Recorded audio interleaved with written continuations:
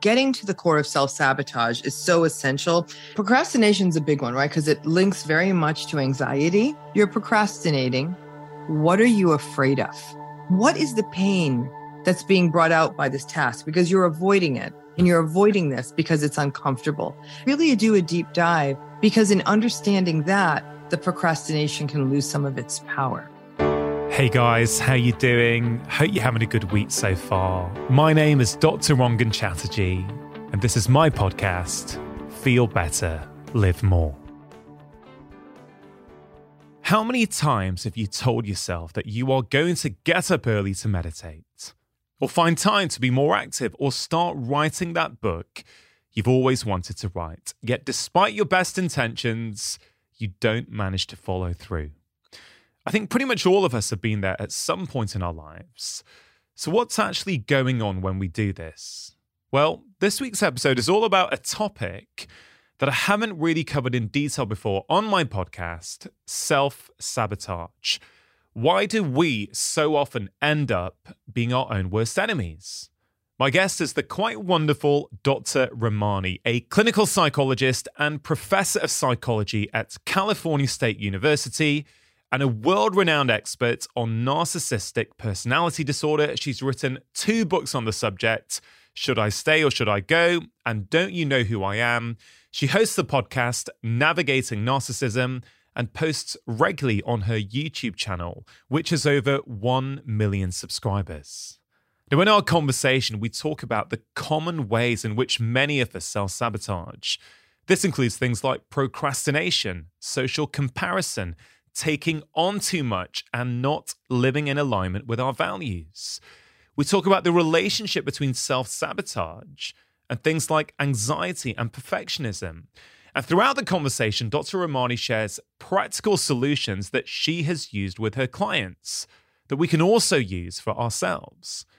We also cover a variety of fascinating topics, including why so many of us stick around in toxic, unsupportive relationships, the unintended consequences of living in small nuclear families, the dangers of expecting our romantic partner to be all things to us, best friend, lover, coach, co-parent, as well as a potentially new way of thinking about our inner critic.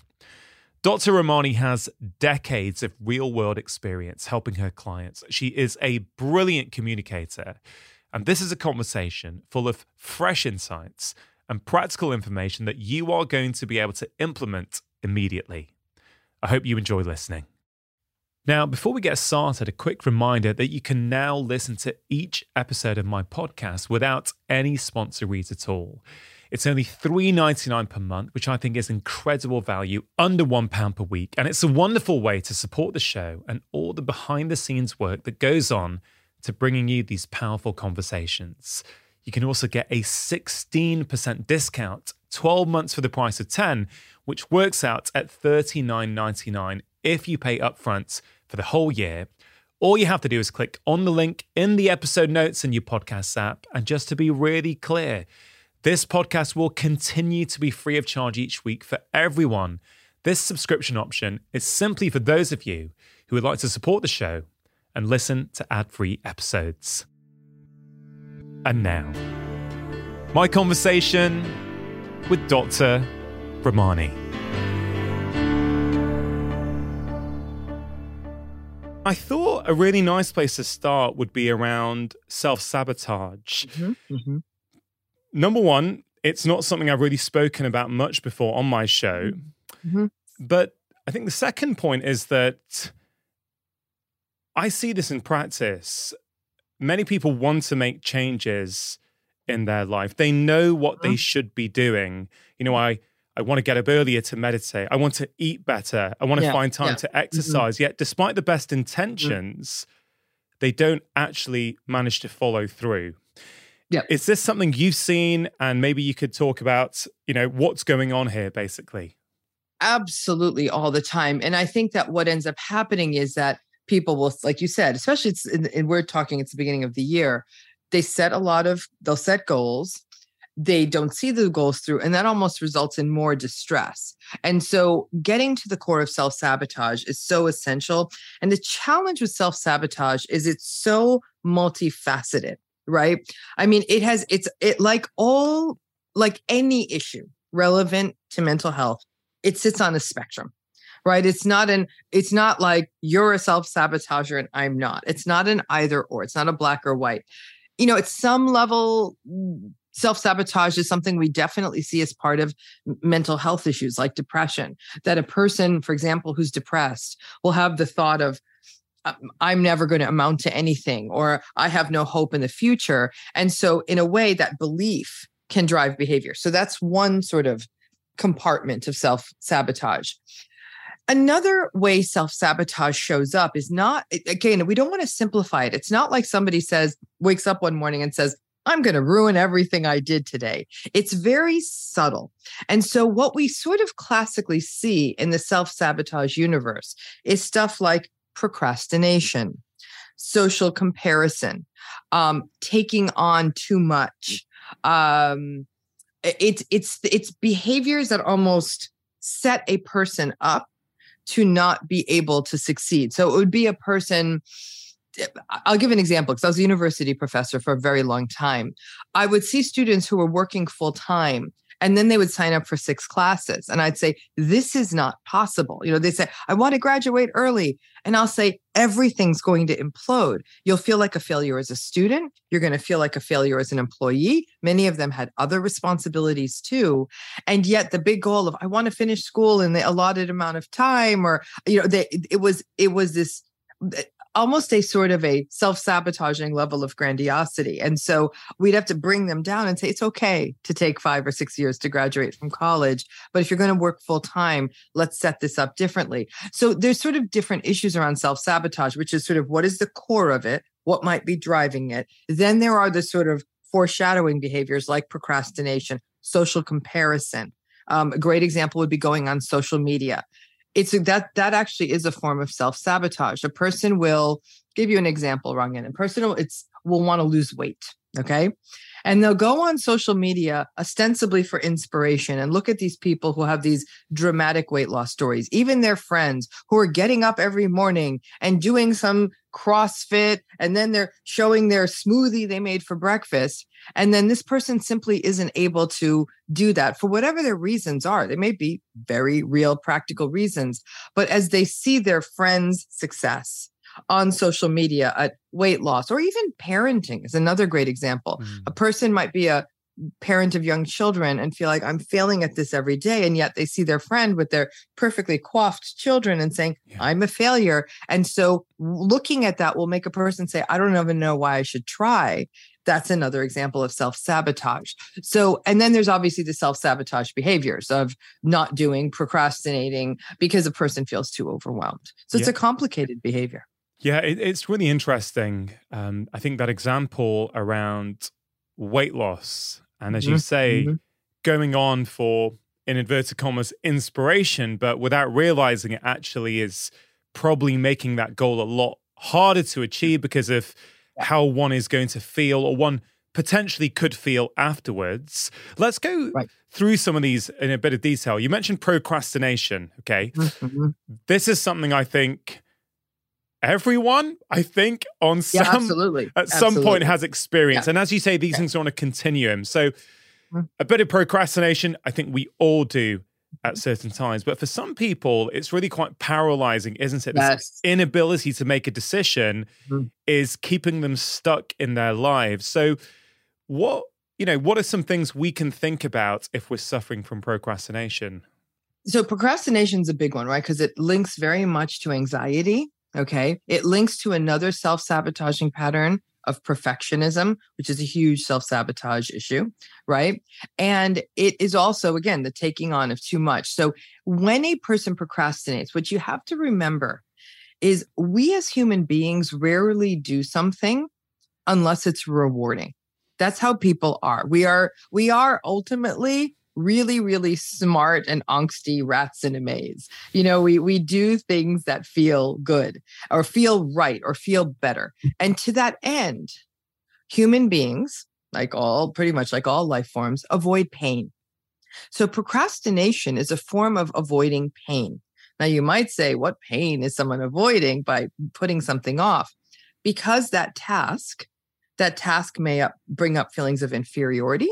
That task may bring up feelings of incompetence, of insecurity, of having to face down an uncomfortable truth, any number of things that task, that thing that needs to get done represents. So what better way to avoid the pain than to not engage in the task? Okay, so now the task isn't getting done. For the moment, you're relieved, right? I'm going to give you the tiniest, simplest example because it happened to me an hour ago. I set my alarm for 5:45 this morning. So I'd be able to get up, take a shower, put my face on, be in front of you. But I had worked late last night. And when I woke up, and it's still dark, right? So I was like, oh, I want to get out of bed. So I procrastinate 15 minutes more. Now it's 6:25. I'm reading the news, reading a book, anything to get out. It's very cold for LA here. So I get out of bed at 6:25. Now I have 20 minutes to get ready, right? Scrambling into the shower, throwing on a face. My bathroom's a mess. The cat's food is everywhere, right? And I was like, oh, I want to be really prepared for this. And ultimately, yes, I was at 6:59 setting up my Zoom, but that's not how I wanted to show up. Now that's a small example, but why didn't I get out of bed?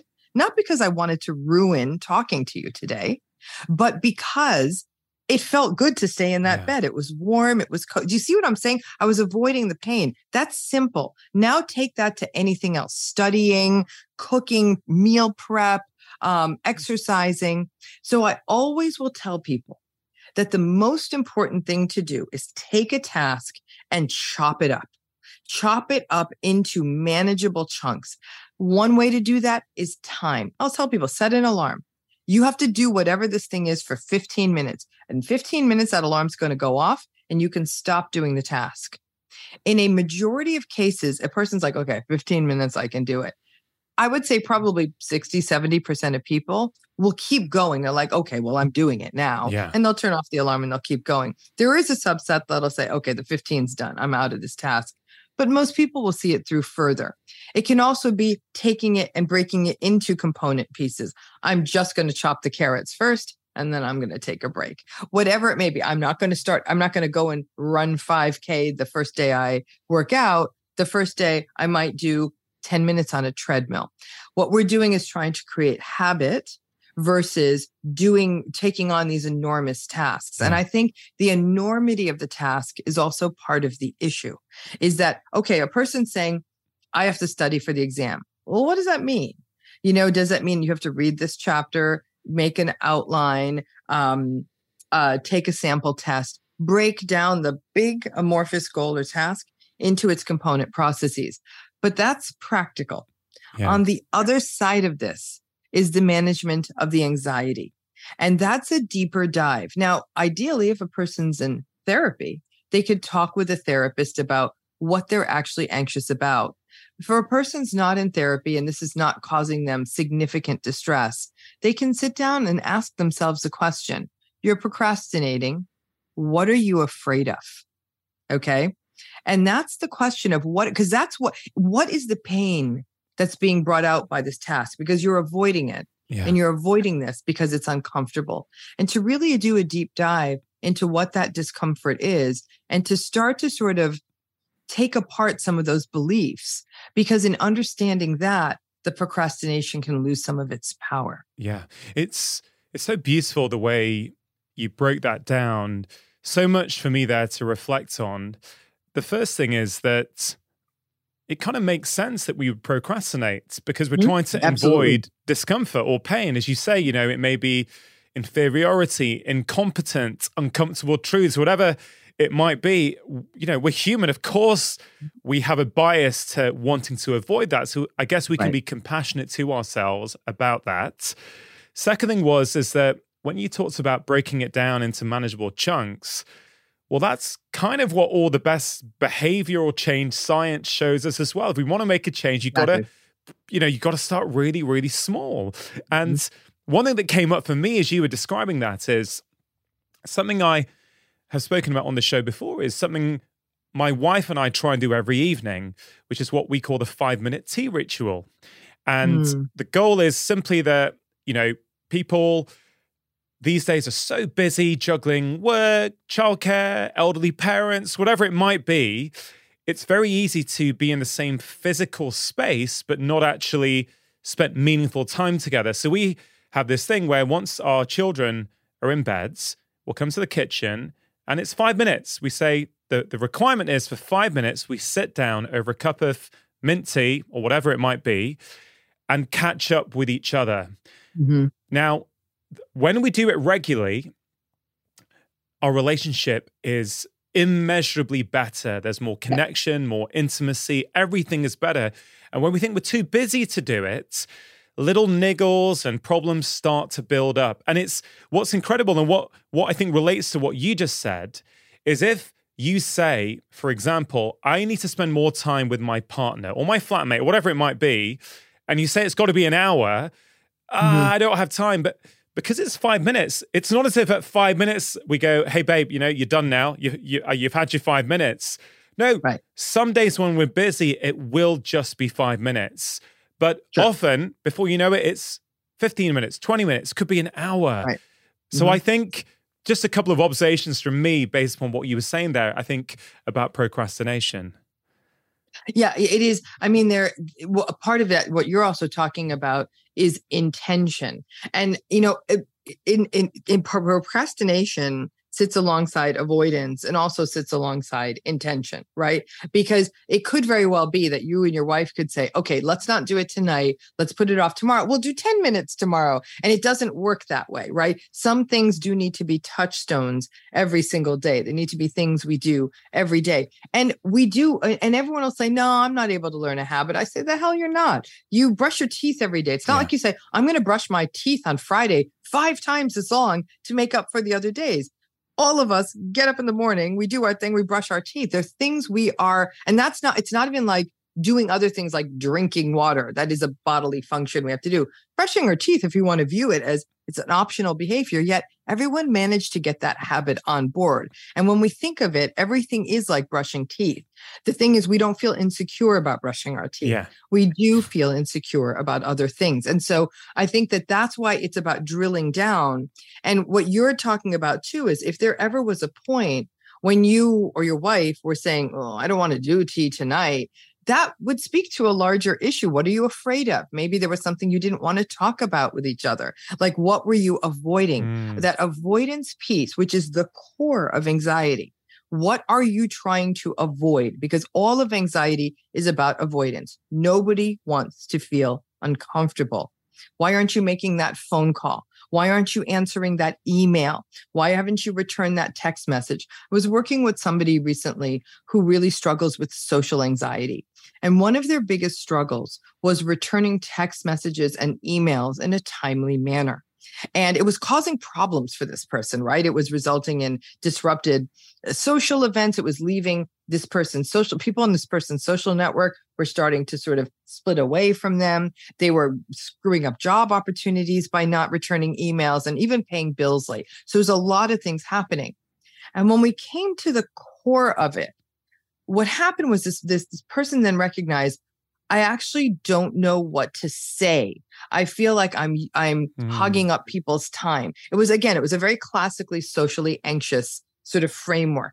And then in not answering these messages for so long, this person actually have a true mess on their hands now. It wasn't a mess 2 months before. It was a mess now when we were working on it. And so then it became that slow burn of once an hour returning a text. And then once the person started doing one, they returned others. It wasn't easy because some people said, we were hurt. You didn't respond to our messages. But when this person understood and was able to see in some ways the kind of the distortion of their belief that, that they were using up people's time, they reached out to you. Why wouldn't they want to hear back from you? But that went to, again, a deeper core insecurity this person had. And that ended up becoming the work of therapy.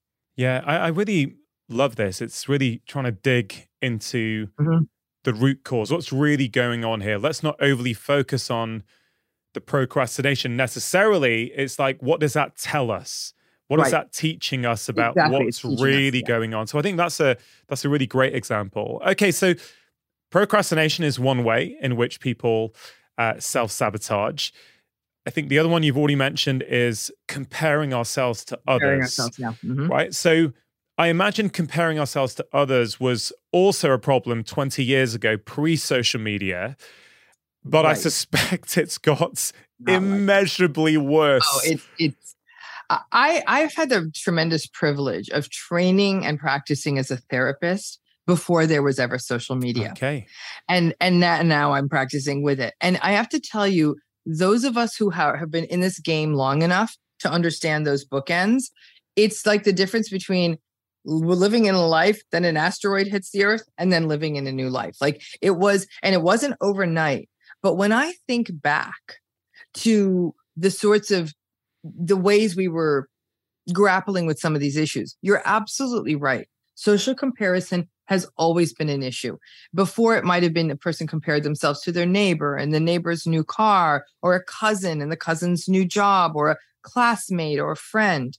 But now, though, the focus of comparison is everybody in the world that you might identify with. That's why I gave the example of mothers of small children, that even if a mother with a small child, you might live in Los Angeles and the mother of that small child might live in Boston, you identify with them as being a mother of a small child, much like you would a friend with a small child. The difference is this is a very different person than you, and yet you're comparing yourself to them on that one key similarity, right? And so what this has done is it has caused a tremendous distortion and a tremendous anxiety. But there is a little bit of good news. And some of this goes to some of this work on digital natives versus digital immigrants. And if you talk to adolescents and people who've pretty much grown up in the social media era, so it's sort of been around since they were children, they're actually a bit more circumspect than you'd think. I'm the parent of an adolescent and a young adult, and I'm thinking, oh my gosh, it's going to be distorted. It's certainly distorted a little, but they are also saying, yeah, no, I get it. They're doing this, they're this. They're a little bit aware of some of the manipulations that happen on social media, which I actually think in a certain age group that didn't grow up with it, there's a greater vulnerability. But all of that said, whether the social comparison is happening in an online space, in your own peer group, in your family group, in your community, what it does, it sets up sort of you're now using the barometer as something outside of yourself. Human beings are a social species. We are going to use other people as sort of a touchstone. But when we over rely on that, then what ends up happening is we start living in service to what we think the world wants us to look like, the world expects us to do, what we think the world is telling us, for example, good parenting is, instead of sort of saying, well, this is my family, these are my children, this is what works for us, even if it may not be what works in the world. And I think that the ability to sort of separate oneself and identity from what the world is demanding from them, that's a kind of a tall order. But when people try to do what they think the world wants, right? I have to take the vacation to this place and stay in this hotel and do this activity because this is what looks good. I'm like, is that the vacation you really want to take? And then that's almost a self-sabotage of the precious amount of vacation time they have, that now they've tried to go and do what they think someone else wants them to do. And they've lost a really important restorative recreational time. It can apply to anything, but the level of social comparison people are engaging in is really resulting in a lot of distress in all ways. Instead of people saying, what matters to me? It may not be the same as what sort of I'm being told matters to the world at large. I mean, firstly, I'm pleased to hear what you said about the digital natives. You know, it's something I'm noticing as well. My kids are 12 and 10 at the moment. Yeah, so they really are natives. Yeah. But I wonder actually if it's people in their 40s and 50s who might be the worst here. Like, because we didn't grow up with it.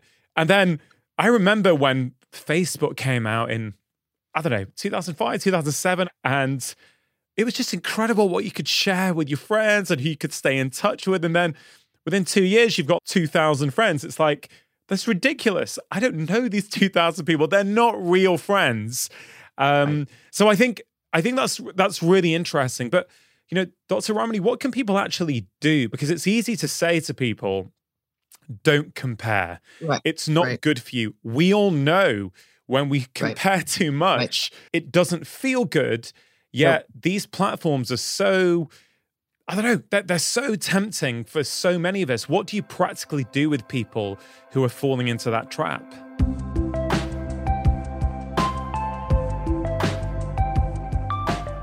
Just taking a quick break to give a shout out to AG1 by Athletic Greens, one of the sponsors of today's show. Now, one of the ways we often self-sabotage is with the wrong type of nutrition for a variety of reasons. We often end up choosing to eat foods that we know are not really helping us. Nutrition, as you already know, is really important for both physical and mental well-being. Now, I want to be really clear. In an ideal world, everybody would get all of their nutrition from real whole food. But I know from over 2 decades of seeing patients that a lot of us struggle to find the time to get the nutrition that we want. Does that sound familiar? Do you have the best intentions for your diet, but then life gets in the way? I get it. I really do. This is one of the reasons why I am a fan of good quality whole food supplements like AG1. Not only is it tasty, it's also jam-packed with nutrients. 1 scoop contains 75 vitamins, minerals, and whole food source ingredients, including a multivitamin, multi-mineral, prebiotic, green superfood blend, and more, all in one convenient daily serving that makes it really easy to take and simple to integrate as part of a daily routine. AG1 has been in my own life for over 3 years now, and I genuinely think it is one of the best whole food supplements out there. It helps support energy and focus, aids with gut health and digestion, and it also helps support a healthy immune system. So, if you want to take ownership of your health, today is a really good time to start. Athletic Greens is giving you a free 1-year supply of vitamin D and 5 free travel packs with your first purchase. All you have to do is go to athleticgreens.com/live more. That's athleticgreens.com/live more.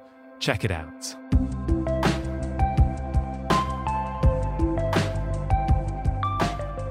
Yeah, it's a tough one because I think that in some ways when you're younger, you are more impressionable. I think that social pressures matter more when you're younger, which actually makes sense in terms of, because that's what a time when people are starting a career, choosing a partner, all of that.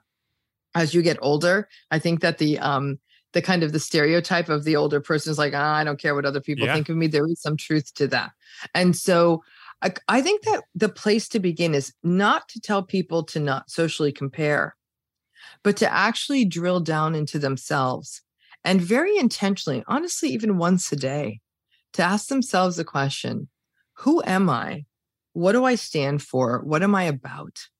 They seem like such simple questions. You can do them while you're sitting on a bus, on a subway, in the car, taking a walk. Look, who are you? Like what is your you? What matters to you? And all of a sudden, it doesn't matter. It doesn't matter if you're trying to shoot for something extraordinary or ordinary or everything in the middle. When you do that, you may catch yourself and saying, it's really sort of the model of keeping up with the Joneses. I was so focused on keeping up with the Joneses that what I'm about is, a person might say, I'm about family. And actually, I don't really care that I have a big car if I'm able to get home by 4:30 and spend time with my children. Someone else will say, I'm a teacher and I'm really about teaching. And maybe I'm not doing this and this or whatever, but that's what I've signed up to do, or whatever it is a person does. I'm a storyteller, whatever. And it's funny. I can only give this from a personal example, but I was recently in a situation where I was being told, you're not doing enough of this, Ramani, and you're not doing enough of that, and you could be doing this, and you could be doing that, and actually was really anxious about it in the last few days. And when I woke up this morning from my procrastinated rush, I did in the shower reflect on this idea of, Ramani, what are you about? Like, what is it you set out to do? And when I did that, it became a recalibration of, actually, you are doing what you set out to do. Perhaps if you did what these other people were doing, you'd make more money, you'd have more notoriety. But I'm like, do you need those things? I'm like, yeah, anyone wants a little more money, but yeah, more money, more headaches. I'm able to pay my mortgage. I've got a car, I've got food in the house. And so I thought, before you get pulled in that direction, pay attention to whether you're living in alignment. And I actually don't think a lot of people have ever asked themselves that question of who are you and what are you about? Because the more of that you do, it does create a little distance between yourself and the social media. And you're able to say, I see that this person is doing this, and that's great. I'm happy that they're doing X, Y, or Z. I'm doing what I want to do. And then all of a sudden, you're able to actually occupy more of a co-located space of they're doing that. That's different than me. Sometimes we may even wonder, if I had taken that path, or what would this be like? But then also, I even with my own clients, I'll say, let's do a little bit of guided imagery work. Work it as a mental experiment. Take it out in your mind. If you had those other things, like even if I'm saying, if I had more notoriety or more money, then how would that pull me off my original mission? What would my day-to-day life look like? Is that what I really want? You know, the old adage goes, be careful what you wish for, you might get it. And so I think that kind of mental work on one's self, we are so focused on other. What do I look like to the world? That many people aren't asking themselves a simple existential question of, what are you about? Yeah. And then once you start doing that and you become your reference point, even when you get pulled, and we all do, like that person's got it together. Whoa, that's a really nice house. Or how do you have so much time to travel? You then start seeing yourself within the context of your own life, what you stand for, what you are about. That I think is something that people aren't doing enough. And then if you want to look at social media, you'll be potentially looking at it through new eyes. Yeah, it's so powerful because it's in some ways, which way do you want to tackle the problem from? On one way, you could say, okay, I'm going to stay not knowing myself with all my insecurities, and I'm going to get tugged every time I go on social media. I'm going to get pulled thinking, I need to do that. I need to do that. Oh, I'm not as good looking as them, or I don't have as much time, or have a nice holiday as them, or whatever it might be. Or because that's an unwinnable battle if you haven't done the inner work. Whereas what you're proposing is actually, if you bolster up yourself, your own self-esteem, figure out who you are, live in alignment with your own values, then you almost insulate yourself and your being so that you are more bulletproof and resilient, I guess, and less likely to be pulled by comparison. I mean, that certainly, as you were saying that, I was playing with that sort of tug of war in my head, thinking a much more sustainable and probably successful way to not suffer with problems with comparison is to do the inner work, isn't it? Mm-hmm. Always, and I think the inner work does become, and even with these other things we're talking about, what is it you're trying to fear? What is it you fear? What are you trying to avoid? That this is reflecting on yourself. Yes, you're within a larger system. And you may even say, I feel the pressure because it's coming from my family. It's coming from my partner. You'll reflect where these external pressures are coming from, but it's also then bringing yourself back to, and what do I want this life to look like? I was speaking with somebody who actually said, they were talking to me, they said, wow, I work a lot. I work 7 days a week. I have zero work-life balance. And I know why that is. There's certain things I want to get off the ground. There's certain messages I want to get to the world. And I was talking with somebody who very much has made their lives a 9 to 5, right? 5 o'clock, they're done, and they do not think about work the next day until they clock in at 9 o'clock. And they were very clear on who they were. They're like, I love spending time with my family and in my home, and I like reading books in the evening. And, they were talking about they said, I've had mental health struggles in the past, and pushing myself to a stressful point actually really harms my depression. And so, and they're fine. They don't live in a palace. They definitely are they're financially cautious. But this person had done the work to say, I know myself. And, they said that I'd love to have some of the things you have, but it's not so important that I know also I like having my evenings and my weekends to myself. And I actually really admired the assuredness of this person. They said, yeah, sure. I would love a new car. I'm not saying that this person they weren't like an ascetic or like a monk. They were someone who's like, yeah, I'd like those things. But what's more important to me is this time with my child, my children, this time with my partner. We go on the weekends, we have picnics, we have beaches, and we have times at the beach. And I remember thinking like, this person actually knows themselves better than me. Like, why am I chasing my tail all the time? Yeah. And that conversation has stuck with me, because there was, this person was just so very assured in almost what we could call an ordinary life, which I personally think is extraordinary because I really adore this person. But they were so clear on it, and they were also very clear of being custodians of their own mental health history. That this person who's lived with depression and anxiety and has said that kind of stress is going to spin me out. This is part of who I am. My depression is part of who I am, and I have to be careful. And I really, really admired that. Yeah, when I hear stories like that, it just really makes me pause, because I do think many of us end up chasing the wrong things. We, the quest for more money, more status, more holidays, whatever it might be. Often, if people end up there getting those things, they still feel empty, because actually it wasn't what they really wanted. But again, comparison, this reminds me a little bit of how you finished your TEDx talk, which I thought was brilliant, by the way. You said at the conclusion, I think, the very qualities associated with material success are bad for our health.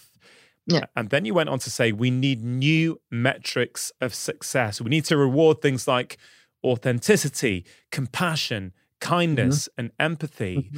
But that's kind of it, isn't it? The system around us, the society around us is set up to value a lot of things that just don't make us happy, basically. Right. That's right. That's it. Well, it's set up to value things that are going to keep commercial systems running, right? Yeah. So you really, really have to be aware of the value of compassion. That's why I'm saying the knowing who you are, giving you the example of that person who it's a very clear, structured work hours. They don't have a lot of money. They do have a very loving family, and they found these joy in these simple things.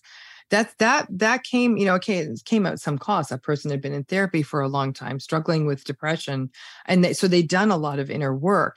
And it's much easier, frankly, I think it's much easier to chase more money, to chase for a car. Those are actually easier goals to chase for, because they're sort of right there in your hand. Like, look, I got the goal. There's the car in the driveway, versus having to do that inner exploration and really sitting with who you are. Because the fact of the matter is, a lot of who we are, who we want to be, how we want to show up in the world is actually at odds with what we were told we're supposed to be.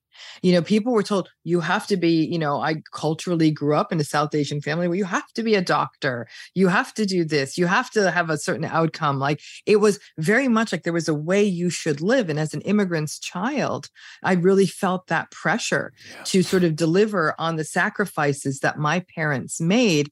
And I don't know that I became the right kind of doctor, but even when I changed my program of study to study something that was more compelling to me, I felt I had betrayed them. That's a really heavy weight for a 23-year-old woman to have had on her back.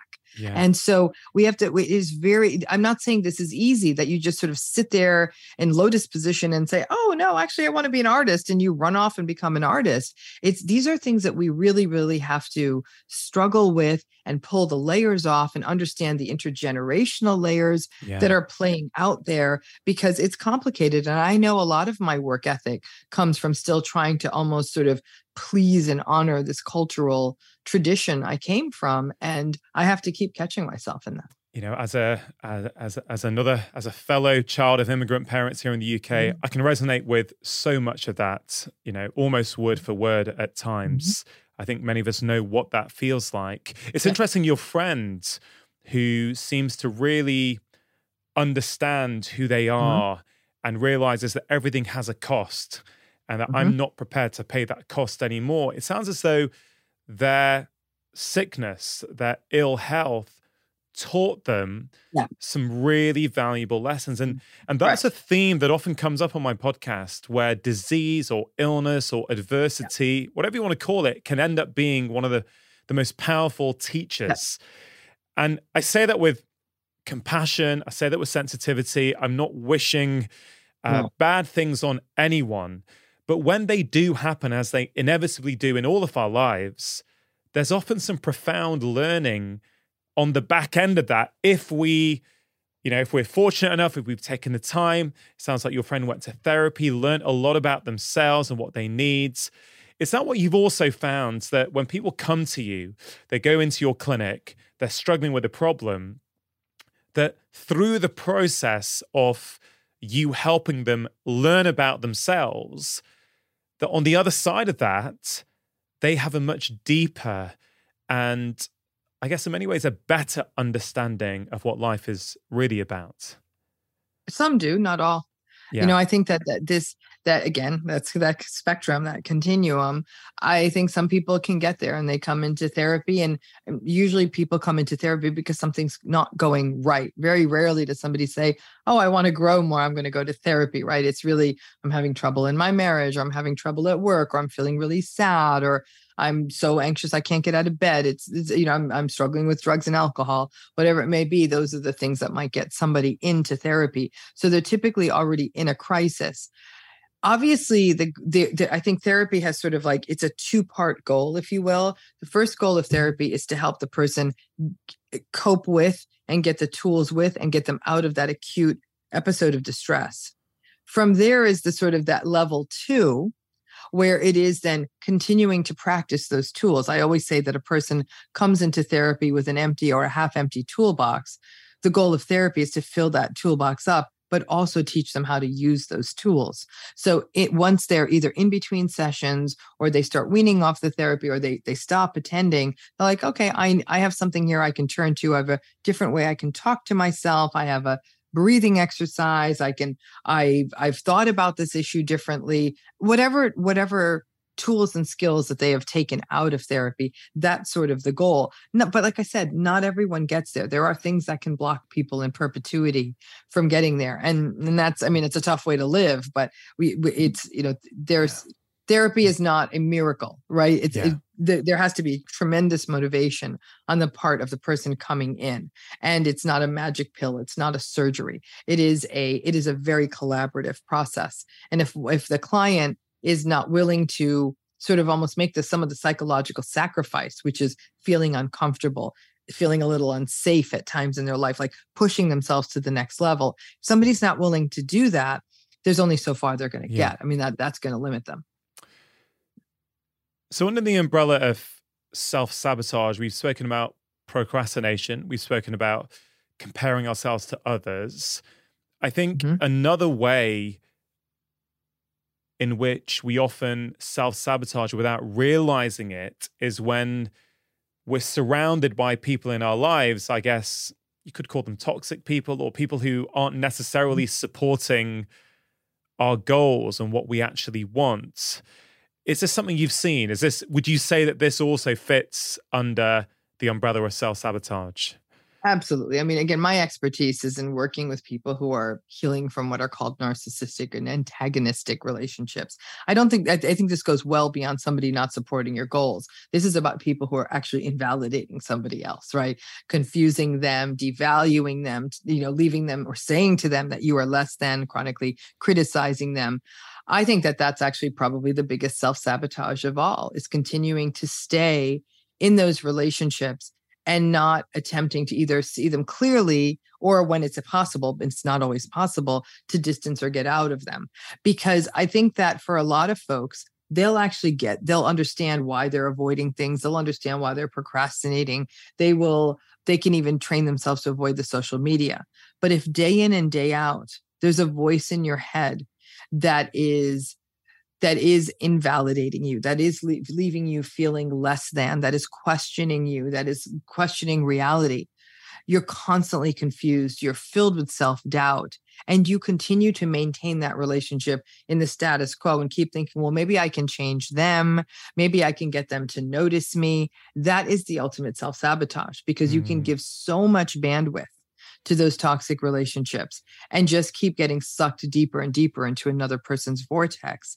And like I said, I know that a lot of people can't distance from really unhealthy relationships. They may be in marriages, for cultural, traditional, religious, or reasons of finances or children, they can't leave, or they genuinely love the person and they say, for all their toxicity, there's something that matters to me here. There may be their family and they feel they can't step away. It could be a job that they need. So I'm not so arrogant as to sit here and say, well, the easy solution is to get out. But the kind of work I do with folks is to say, when something is toxic enough and it has been consistently for a long time and nothing you're doing is changing it, and in fact, often making it worse, that there really has to be some level of radical acceptance that this isn't going to shift, and realistic expectations for what you've got in front of you. I'm not saying it doesn't still sting or hurt, but what may come of that is you're less likely to blame yourself for what's happening. Because if you're blaming yourself for what's happening, your entire conception of yourself is shifting to, I'm a bad person. And so these relationships really do shift how people think about themselves. People do feel like, I'm a bad person, I'm disloyal, I'm thinking all these bad thoughts about someone I'm not supposed to be thinking bad thoughts about. And I have to say, probably of all the causes of self-sabotage I've ever worked with clinically or run into, this idea of maintaining toxic relationships and not seeing them clearly is probably one of the, if not the biggest contributor. So for people who are in relationships where they're having difficulties, it sounds like there are a number of options, right? What advice do you have for people when they're not sure what to do? You know, should I stay in this relationship? Should I try and work at it? Should I leave this relationship? I know it's a very, very difficult to give a black and white answer to that. What are some of the things you would encourage people to think about when considering what they should do with the state of their relationship? So you're going to sit with yourself right off the bat. And especially if it's, again, this is not a judgment you can make after knowing someone for a week or two. Odds are that by the time a toxic relationship is sort of taking a toll on someone, they've been in it for a year or two, or even 50 or 60. But it's to ask yourself the question, how will I proceed in this relationship if I know this person's not going to change and this circumstance is not going to change, meaning the situation, the relationship? How am I going to proceed?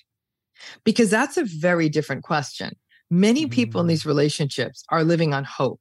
It's going to get better in a year. It's going to get better when they finish school. It's going to get better when the children move out. It's going to get better when this happens, when we have more money, yada, yada, yada. I'd say, nah, today, I'm asking you, if I'm telling you this relationship is not likely to change, what would you do? Listen, some people say, if this is never going to change, I don't want to spend another minute doing this.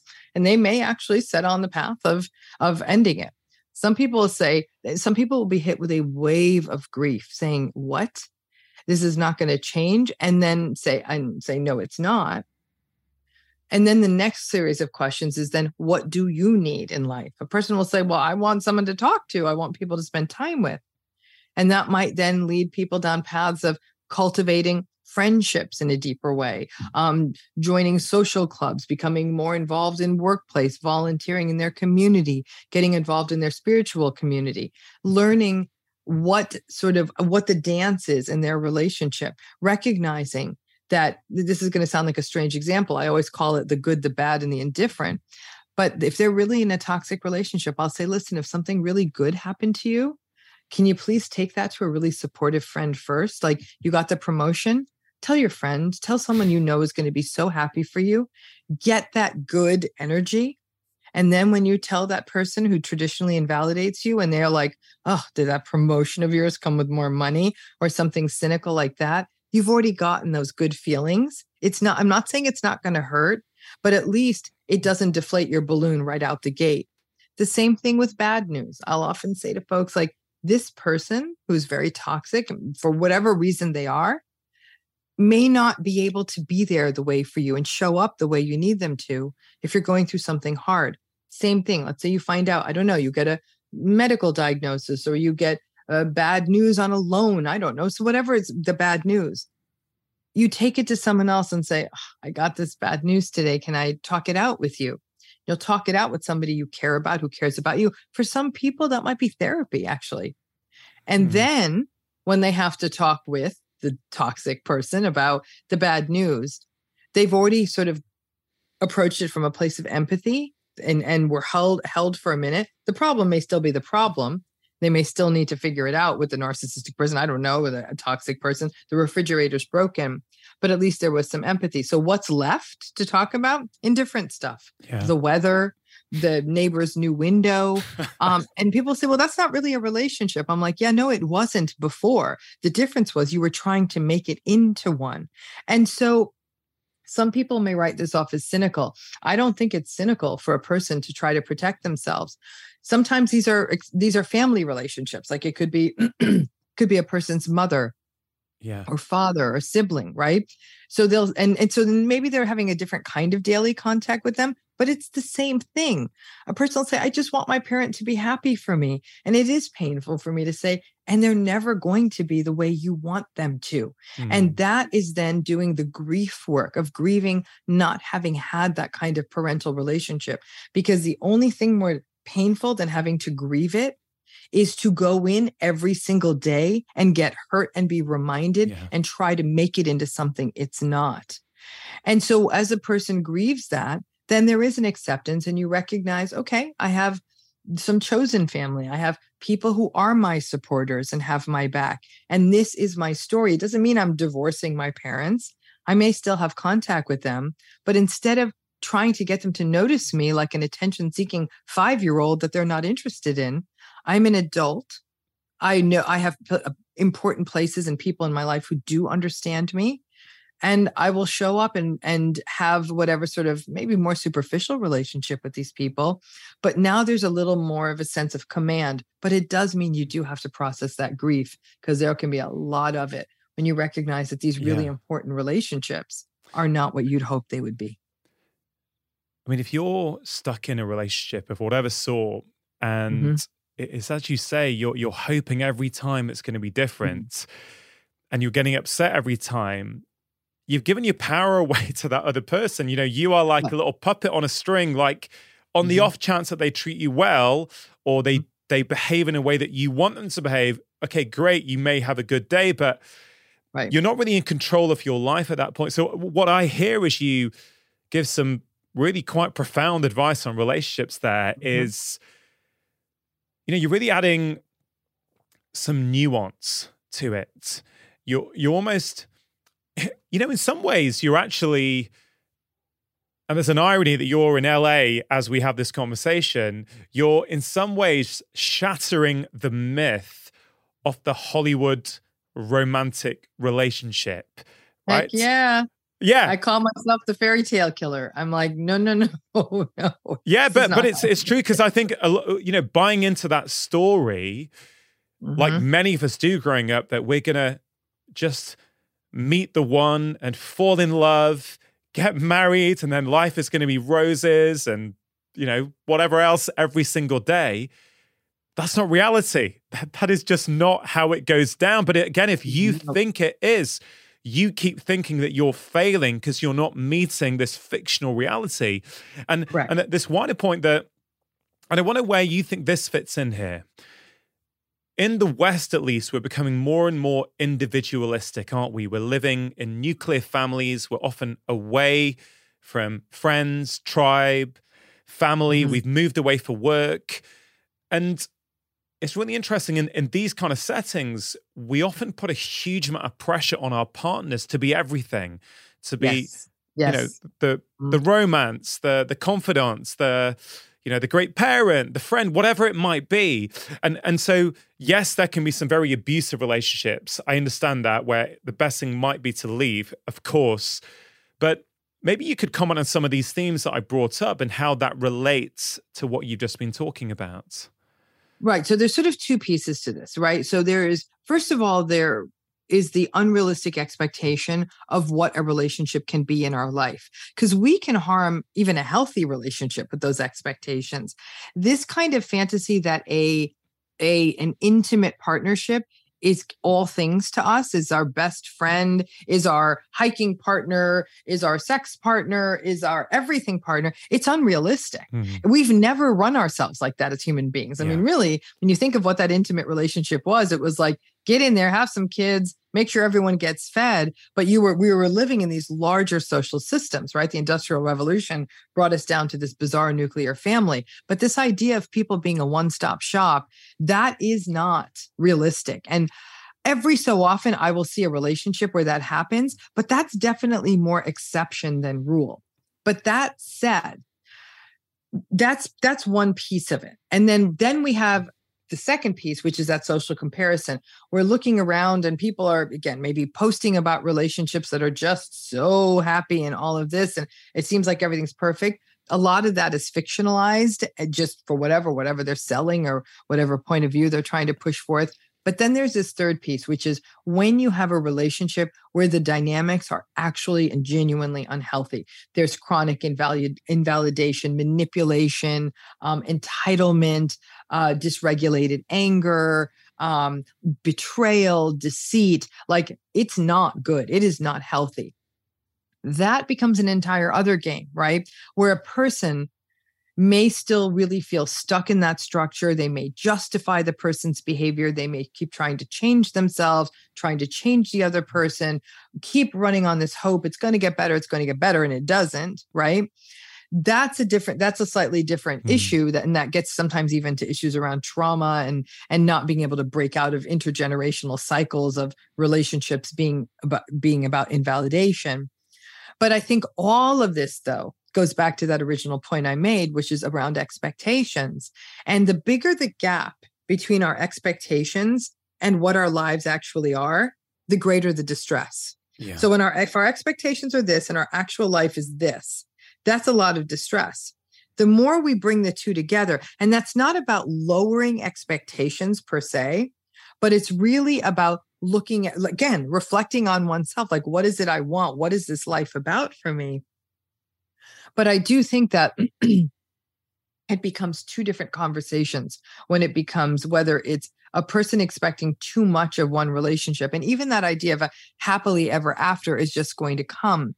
It's not just going to come. I think that life has become a rather complicated space. People are living a very long time. I think people underestimate how much pressure, for example, children are on a relationship. Yeah. There's interesting data that shows marital satisfaction plummets to its lowest when people have children who are around 5 years old. And it really makes sense because those have been tough years of sleeplessness and uncertainty and people's attentions being divided and maybe less intimacy and less flexibility. And so that this idea of like, now we have kids and it's going to be even better. I'm like, oh, now that you have kids, it's about to get a lot harder. And I can say that as somebody who's worked with couples and worked with them and watched the difference between before and after kids. It was very rarely pretty unless these were incredibly well-resourced people who really weren't raising their own children, and then that's a different story. You see what I'm saying? So it's these scripts around expectation and how things are supposed to be and all of that get complicated. But then when you throw in there that you're in a relationship with somebody who actually this relationship is psychologically harming you because of their behavior, and yet you don't understand that. Like, we're not taught what psychologically unhealthy behavior looks like, that a lot of people then immediately will blame themselves and say, this has got to be something I'm doing because I actually liked this person at one time. So it's got to be me. And then they'll keep trying to like really destroy themselves in the process of trying to make this thing work. What did you see after March 2020 when there were lots of lockdowns across the world? And specifically in relation to relationships, whereby what I observed is a lot of people who, had a system.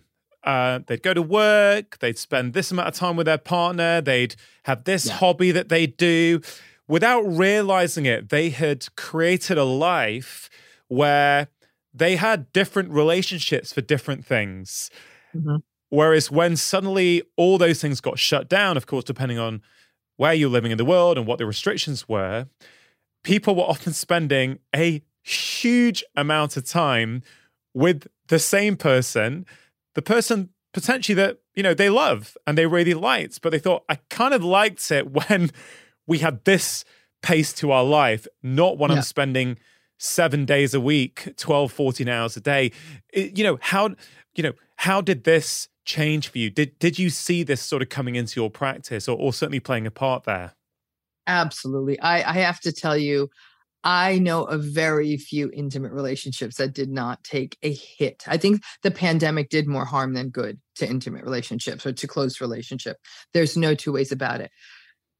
Remember, couples who had a group, I mean, if many relationships are not meant for 24/7 consumption. They were not. They worked because these two people were apart 8, 10, 12 hours a day. But that idea of constantly being in each other's space, it didn't work. And, at the most extreme version of this, WHO and other agencies, there's data that came out of the UK, out of the United States, rates of domestic violence skyrocketed. And so that was already one sort of canary in the coal mine, that this was a problem, that these were likely that the separation of time and space between these two people may have dropped that likelihood of violence because they just simply weren't together as much. The frustration, the anger, the financial issues, the fear, all of that really, really kind of multiplied. But the fact of the matter is that by and large, the pressures of the pandemic, the shifts, and the shift in how time was spent. Another thing that happened that was interesting too was the way socializing changed. It became that the family, whoever you were sort of locked down with, became sort of the sole social space, as it were.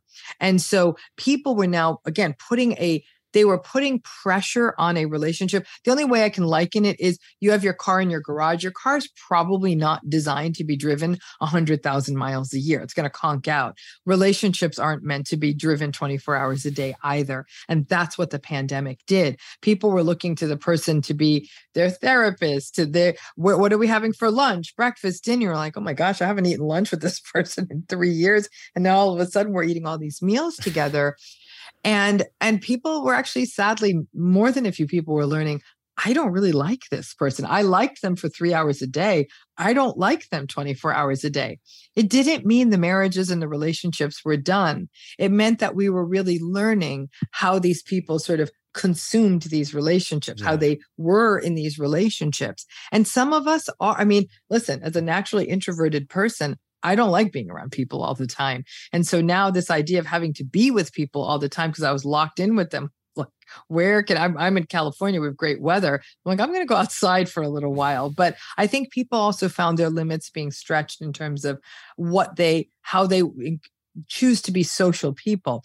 But relationships took a hit. And if people were in any kind of relationship that had any sort of toxic underbelly to it, forget about it. Those relationships blew up because that kind of pressure and uncertainty took people with those more antagonistic personality styles, and they could not cope.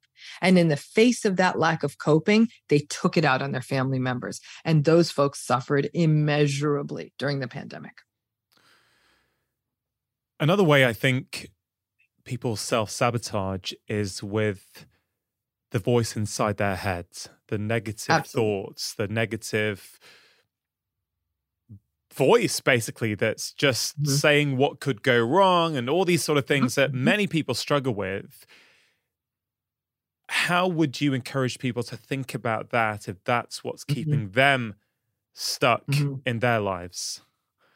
Well, so there's some interesting work on this. There's work in models like internal family systems therapies and even self-compassion work that talk about the inner critic, right? And even trauma therapists talk about this idea of the inner critic.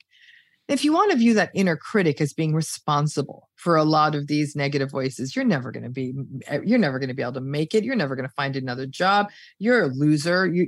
You are never going to be able to support your family. Those kinds of negative thoughts, right? That's the inner critic. The inner critic is something that we almost want to just sort of, strangle, like, shut up. Why are you doing this to me? But one thing that has been suggested by people who do this work, for example, this internal family systems work, is some of this idea that this inner critic actually evolved to protect us. It protects us from, for example, our fear of failure, right? Well, if someone's like, why even bother trying? You're such a loser. It's a cruel way to say it. But what the inner critic may be trying to protect us from is this much larger catastrophic experience of failure. Right. but that's not the right way to do it. But what the inner critic is the internalized voices we've heard all our lives. And so they get transformed into this sort of, sometimes they're trying to keep us safe. Like, why would you try that new job? You're perfectly fine in this town. It's that sense of keeping the person safe. When people have been through any kind of trauma, safety is everything. And our sympathetic nervous systems evolve to keep us safe, which means we tend to be a bit more vigilant even when things are safe. Because if you've been through trauma, you've been through tremendous danger, you want to stay safe. The inner critic is doing all of that. When you look at Dr. Kristin Neff and other people's work on self-compassion, it becomes a really interesting offset to that. Because I think a lot of time is wasted in talking about self-love. Like, tell yourself how beautiful and wonderful you are. I'm like, oh my gosh, I'm not there. I just want to not be mean to myself. And that's where self-compassion comes in. And it consists of things like being kinder to yourself, being more forgiving to yourself, no longer judging yourself as much, recognizing that you're not the only person who's going through this. There's lots of people who are in the same situation. You're not the one outlier that's so strange. And also not getting over-identified with your feelings, like thinking like, it's always going to be this terrible versus like, okay, things aren't that good right now. I guess they could be better in the future, like holding a curious possibility for the idea that things could change. It's just sort of being a little nicer to yourself and almost like sort of creating an inner compassionate friend to sort of offset that inner critic. But it can help to think of your inner critic as like, oh, I see what you're doing, inner critic. You're trying to protect me from looking foolish. And then that higher level is to say, you know what? If I look foolish, it's not the end of the world. I'll be okay. But I think what happens is as inner critical voices, we take them in as truth. Yeah. But if we could view them as a form of protection, that I see what's happening, my psyche, my interpsychic apparatus is trying to protect me from a fall, almost like an overly solicitous, controlling mother. It's like, don't get on the slide, don't get on the swing, you might hurt your knee. That's in a way what that inner critic is trying to do. To which you have to say, I got this. And if I fall off the slide, I'll just bandage my knee. I'll be fine. And so we almost have to be the grown-up in the face of this rather infantilizing inner voice. Yeah, it's a bit like what you said about procrastination. It's telling us something, right? That inner voice is telling us something. Yes. Like instead of getting caught up in it, and going, oh, it's saying that again, I'm not going to do this. It's like, well, where's that come from? Why is it there? What is it protecting me from? Right. You mentioned internal family systems. I spoke to Dick Schwartz on the show last year, and the reason I wanted to speak to him is because internal family systems, or IFS, has been transformative for me. I'm sure. It's for many people. It has been absolutely phenomenal. You mentioned a lot of the beliefs we take on as, children of Indian immigrants, you in America, me in the UK, and, where our self-worth comes from, and the competitiveness and, this sort of need to be successful because that's kind of what is valued. And you can think about this stuff all you want, but I found the process of IFS helped me go in and change the story. The original story, where that came from, it's going back in there and changing that. And it's been phenomenal for me. In your view, what do you think of internal family systems? And for people who are struggling with that negative voice, what other kind of modalities do you recommend to them? Yeah, I mean, I think that I'm not a certified IFS provider. I've worked with clients who have, and my friends have used IFS, and people have found it to be incredibly, incredibly useful. So I think that I recommend it to people who want to explore that and can find a practitioner who can do that kind of work. And so, but that idea of, are there other models that help people sort of detach from these voices? think another really powerful model is something called acceptance and commitment therapy. It was a model developed by someone named Dr. Stephen Hayes. And I like acceptance and commitment therapy because it really finds that sweet spot between cognitive behavioral therapy and mindfulness and some of the work you see done in dialectical behavior therapy around acceptance. And so it takes in all of that. And again, I'm also not a certified acceptance and commitment therapy provider, but certainly I bring some of the techniques into my work with clients. But it's really, again, it comes back to that idea of over identification. And Dr. Hayes talks about something called cognitive diffusion, where we're often like sort of fused with our thoughts. Our thoughts become literal reality rather than just thoughts, and giving, and encouraging people to diffuse from those thoughts so they don't become so real and they just become one of many options. I have the thought this is happening, instead of saying, I think I'm stupid and a failure. Hayes would even suggest a switch in language where you might say something of, I have the thought that I'm stupid and a failure. It's such a tiny little linguistic switch, but then you're like, which means there's another possibility, right? It opens it up. And that's these kinds of techniques of sort of opening us up, making us more curious, not saying I am this versus I could be this. I could be that. And to do this work of acceptance and recognizing that, life is hard and there are hard moments, but they don't define it. It is that idea that things are kind of, I always view it as like those restaurants where this food just keeps going by. You could take off the little trays. It's like a conveyor that something else is going to come by. And so I think models like that also bring in a lot of mindful awareness that thoughts come, thoughts go, feelings come, feelings go. And our fear of feeling often means that we detach ourselves from our feelings so we can feel safer. I mean, one of the things that seeing someone like you in clinic or seeing a therapist gives people is perspective. It helps them step outside of their life to actually look at what's going on. And I think I've heard you talk about a process called whiteboarding, is it? Is that what you use with clients sometimes?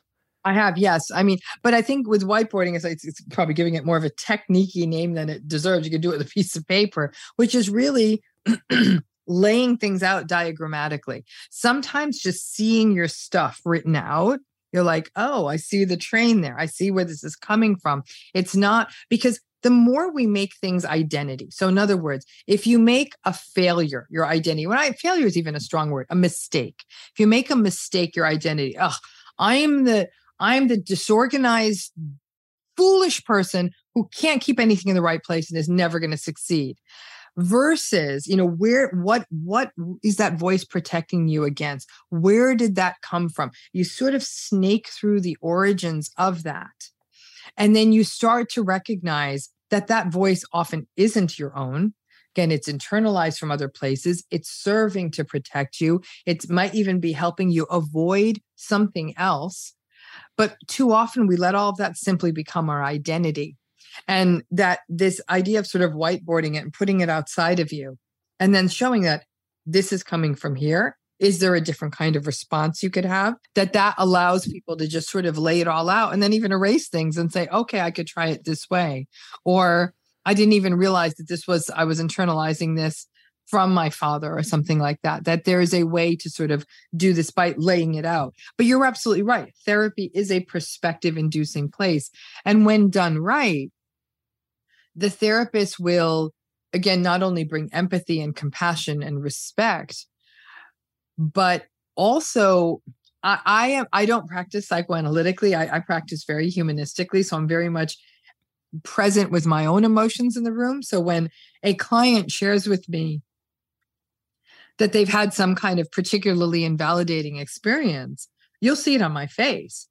And I might say something like, ouch, like that must have hurt, or did that hurt you?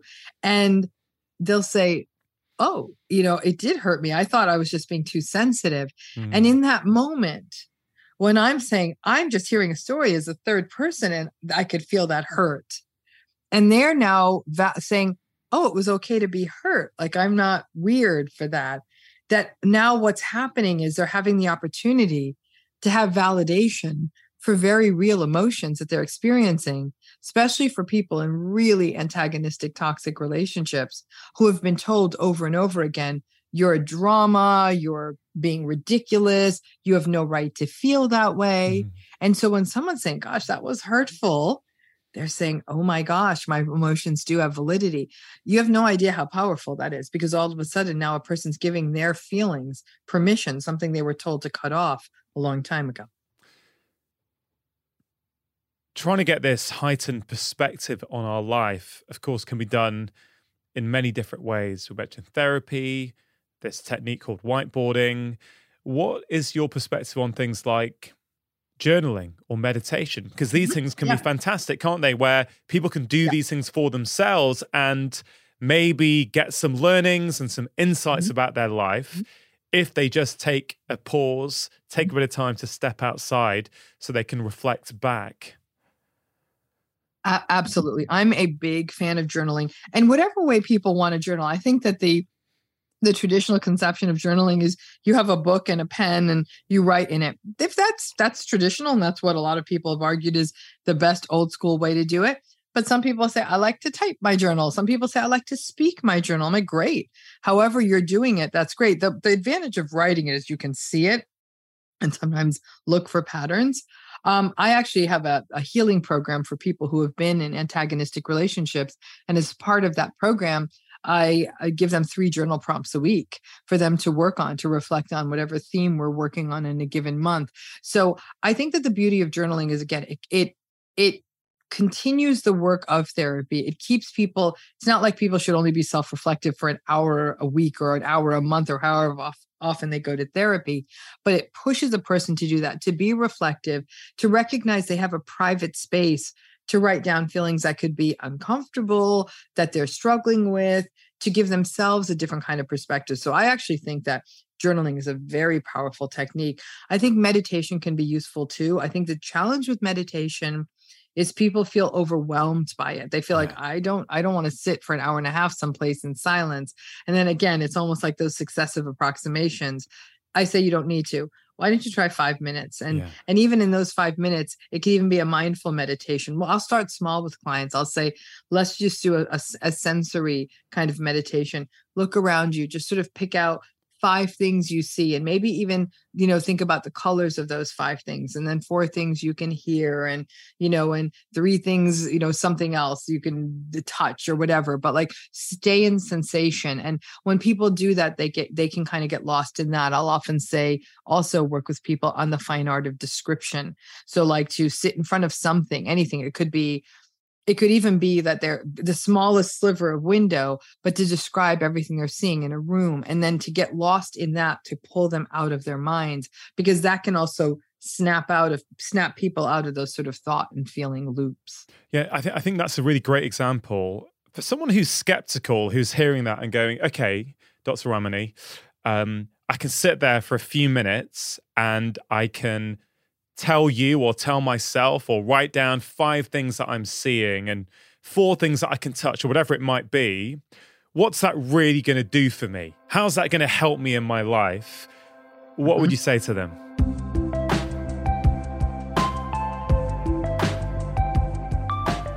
Just taking a quick break to give a shout out to Vivo Barefoot. Now, I'm a huge fan of Vivo Barefoot shoes, and I've been wearing them now for over 10 years. Well before they started supporting my podcast, they really have had a huge impact on my own life, as well as that of my family, many of my friends, and a lot of my patients. I honestly have seen so many benefits when people start wearing minimalist shoes like Vivos. You can often see improvements in things like back pain, hip pain, knee pain, foot pain, even for some people, things like plantar fasciitis gets better. And this really is one of those benefits I like to emphasize to people. When you start walking around in minimalist shoes like Vivos, you automatically become more mindful of the experience as you feel more connected to the ground beneath your feet. And contrary to what you might think, many people find Vivos really, really comfortable. In fact, Many people, when they try them, they feed back to me saying they would never go back to wearing cushioned shoes. This is exactly what happened to me about 10 years ago. Now, if you have never tried them before, I really would encourage you to give them a go. It's completely risk-free to do so because they offer a 100-day trial for new customers. So if you're not happy, you can just send them back for a full refund. They are the only shoes that my wife and I wear and the only shoes that I get for my children. If you go to vivobarefoot.com/livemore, they are giving 15% off as a one-time code to all of my podcast listeners. Terms and conditions apply. To get your 15% off codes, all you have to do is go to vivobarefoot.com/livemore.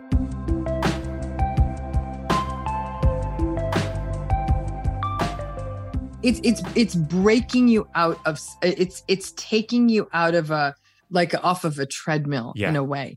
It's clearing out the mind in its essence. Like I'd say to someone, you have a trash can in your house. Why don't you just keep filling it and never take it out to the larger bin in the street? Just keep filling it up. And they'll be like, that's gross. There'd be trash everywhere. I'll be like, yeah, that gets real messy, doesn't it? But you do take that trash out. I said, this is taking the trash out. And once I put it like that, I'm like, it's just getting stuff out. They're like, okay, I can see that. Yeah. And that those kinds of sort of accessible metaphors can help too. You mentioned your online program. How can people find that if they're interested? Yeah. So if the design of the program is that people who are experiencing toxic, difficult, antagonistic, narcissistic relationships often aren't able to get the kind of therapeutic care that they need, or they need something that's an adjunct to therapy. This program is not meant to be therapy. It is very much an educational program where people learn about the themes of these relationships and, again, do journal prompts, have workshops, have Q&A sessions, have a moderated, safe community platform. All of that information is available on my website, which is drramani.com. It's DOCTOR and then RAMANI.com. And then if you go there, you'll find that all that information is there for how to enroll and what's included and, what to expect. And that becomes a real touchstone for people. They'll say, oh, now I understand what this dynamic is, what that dynamic is. Is really it's a place to sort of try to help people, again, encourage therapy where it's going to be necessary, but also understand the terminology and to understand what's happening to them, to their psyches, to what to expect in these relationships, how people are so filled with self-doubt, self-blame. And it's a place to really validate what happens in those experiences and get your questions answered. Yeah, I mean, I've no doubt your online program will be super helpful for so many people. Thank you. I've seen what happens on your YouTube channel. You've really struck a chord with people, which is why I think so many people are consuming that content. They're leaving such wonderful comments there, which really, to me, it's been fun spending a lot of time there over the past few days researching for this conversation. And, the comments are just wonderful to read in terms of you're just shining a light on issues that people didn't have a voice. They didn't have a way to communicate. They didn't know what was going on until they saw some of your videos. So, I think the content you're putting out is fantastic. Perfectionism. Right, that's another way we self-sabotage, isn't it? I wonder if you could speak to that a little bit, please. Perfectionism is a particularly nasty part of the self-sabotage cycle because it's setting a bar you will never reach. Nothing is perfect, right? So just by setting a perfectionistic standard, you've already lost, right? So you'll never get the thesis written. You'll never get the dinner made properly. Nothing's ever going to be enough. And some people believe perfectionism is a defense, right? It can be a defense of allowing a person to live in sort of in an idealized state of if I can say I'm going to try to make it perfect, then in a way I'm aspiring to be perfect. So on an unhealthy side, it can be part of a grandiose defense of like, I'm trying to be perfect, which means it's possible to be perfect. But then on the other, the perfectionism means that people never get anything done. It can stop things from getting done. The perfectionism can also be part of what we're just now talking about, a part of being in a very toxic, antagonistic, unhealthy relationship, because the belief then becomes is if I'm perfect, then this relationship would work out. If I could keep the house perfectly clean and the dinner comes out perfectly and I go to work perfectly and succeed and make money, then I will be lovable. So the perfectionism in a sort of twisted way gets connected to love. I will be lovable if I do everything just right. Because it's impossible to be perfect, people who are high in perfectionism really do exhaust themselves because it can't be done. And in the case of more toxic people who attempt to be perfectionistic, they'll often rage at the world because they can't be perfect and they'll blame other people for not being able to achieve that. So it's a really, really insidious kind of a dynamic. And I think, unfortunately, we're talking about social comparison. The way the world is set up these days, you could be a perfect parent and a perfect worker and have a perfect house, and your refrigerator can be perfectly organized, and you can have a perfect wardrobe and a perfect body like that. Those are always being touted as possible standards. And so because it's like, well, I could have a better body. I could have a more organized refrigerator. I could have a cleaner house or a more successful career. People are always pushing themselves. Perfectionism, what it does is it pushes people out of the moment. You're never staying present in the moment because there's always something else you could be doing because there's no way to achieve that state. You're running after a constantly moving goalpost. You're never going to reach it. Yeah, the way I've seen it with patients is, I don't know, something as simple as, yeah, doc, I'm going to start running. I think that's going to be really good for me. And 2 months later, they still haven't done anything because they're still researching the best shoe or the right running gear or the correct type of workout to do, when just go for a 10-minute run around the block is probably the best thing they could do to get started. So I see this very much, through the lens of health. When people are trying to engage in health promoting behaviors, I think they do self-sabotage with this perfectionist ideal, this unattainable ideal. What's the solution for that person? Or what's, it's not easy to just click your fingers and go, oh, I'm not going to be a perfectionist anymore. I think it's often, it signifies something deeper underneath. But for someone who that resonates with, how can they start to think about it? How can they start to try and change it?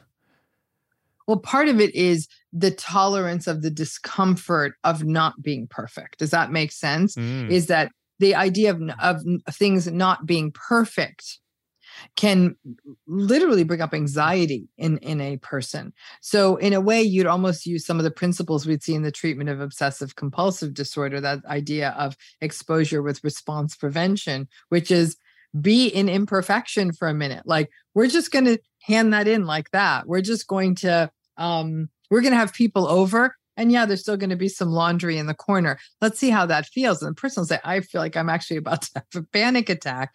But say, okay, we're still going to do it. The world, nothing, you're going to be fine. Even if you have a panic attack, it'll be fine.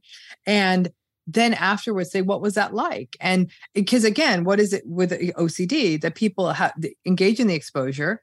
They recognize they're exposed to whatever the thing that they're afraid of without being able to do their compulsive behavior. And they're still standing when it's over. They're very uncomfortable, but they're still standing. They're like, okay, you're right. Nothing terrible happened. And it's that idea of nothing terrible happens when the perfect thing doesn't happen. This goes back to your earlier point of why, in the case of things like illness or other sort of really bad things that befall a person, why we sometimes see a correction, that actually pushes back on perfection. When the whole world kind of comes crashing down on you, right? People are getting sick and jobs are getting lost and people might even be losing their homes.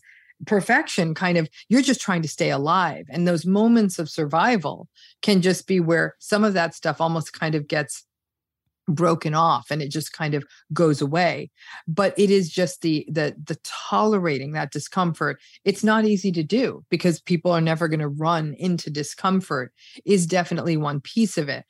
I think another is also for people to get perspective and hearing the truth from other people. No, I hate to say it. We live in a world where a lot of people aren't telling the truth of their lives. And they're like, I've got it all figured out. happily married and I have a beautiful home and I run every day and I do this and I do that. And I'll tell you that one thing I'm very transparent about is what an absolute mess I am with people. I don't mean that in a disparaging way to myself, but like I am highly disorganized. I struggle with certain kinds of relationships. I think that when we can hear people really be open and honest, I think this idea of the therapist of having it all together is a very, very, very dangerous trope. Like I'm somebody who has had a lot of issues with toxic relationships in my life. I've had experienced trauma, and I see how, like, even little things about myself. I was telling someone the other day, I can never sit in the middle of an auditorium. I always have to sit on the end, or I will sit on the floor because I have panicky thoughts when I can't get out of a space quickly because of my own trauma history. And so I'm the kind of bizarre looking woman who's like, I don't care if I can't hear or see, but I'm on the aisle now, so I'm okay.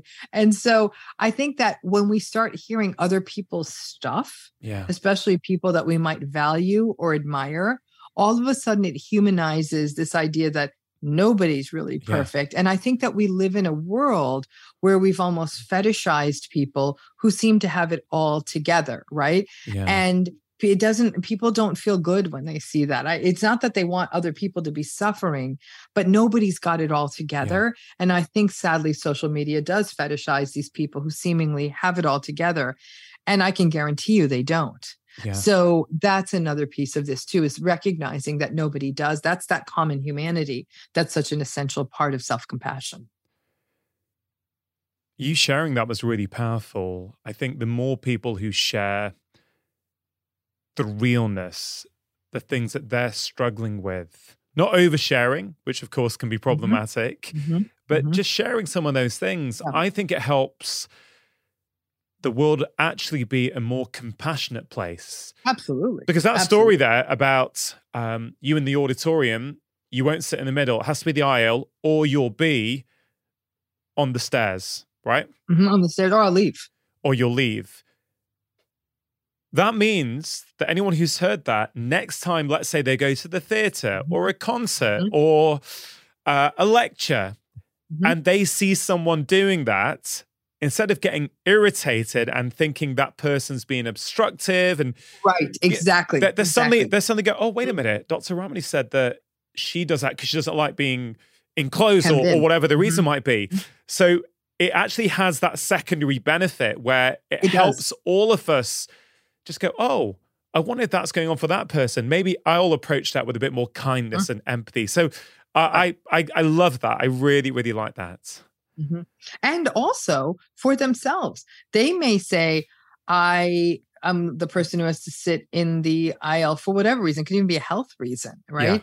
And I'm obstructing the aisle and I feel really bad about that. And so that all of a sudden that they're saying, okay, that this is not like, it's okay to be the person who sits on the aisle, like that. There's I'm not being obstructive or difficult. Like it's okay. And I'll get up, or maybe I'll show up, I'll reserve a seat in advance. I'll show up early to make sure I get the seat on the aisle. That's how important that is for me, especially if it's something that is important for me to go to. So I think that that's the piece that, anything that can foster that compassion, but above all else, that none of us are perfect. All of us have a thing, as it were. And I think that what we try to do too much is we try to create the mythology of people who people who have no thing, right? And it's a dangerous trope because it fosters that sense of it can be perfect. I even think that just sort of what we see in terms of filters, filters that are used on photos, on Instagram and all of that, the image filters, and I'm like, the person doesn't have a flaw on their face. So, they obviously have filters and the kinds of procedures people have to transform their appearance. I'm a firm believer that I don't judge anyone who's going to, if this helps a person feel like I'm more in my body to change how I appear, then you do you. However, what it does do, though, is it sets up this sense of perfectionism for others. Like, look, they have the perfect abs, they have the perfect this, they have the perfect that. And And I think that, again, we fetishize that. And it, again, it relates to economics and all of that. Is if you can keep setting perfectionism as standard, people are going to keep spending money. And actually, in some ways, letting people know, like, yeah, you're kind of being a shill for an economic system every time you fall into that. People are like, oh, I don't want to be that. And it's like, then don't try to be a perfectionist. Yeah, I think this, social media, it's just inbuilt to the nature of it. I think it's almost, I don't want to be too doomsday and call it a losing battle, but there was some optimism at the start when you mentioned how the digital natives, that generation now, perhaps some of them at least, are getting the potential downsides of these platforms. But I think it's called perfectionist presentation. That's what we post online generally. We don't post the pile of dirty laundry that needs to be done, or the fact that the washing basket hasn't been emptied in 2 weeks, or the fact that your fridge is messy. Because, who wants to really see that? Who wants to share that? Who wants to really see that? So we can rationally know that what we're seeing from anyone who we follow is just a narrow slither of their of their life, right? But I don't think that rational side of us is enough. I think our brain is just absorbing these images that everyone else has got it together in a way that we don't. They're all doing exciting things. They're all seeing amazing sunsets every day, to the point where you may have just been on holiday and had a wonderful holiday. And then you come back, first day at work.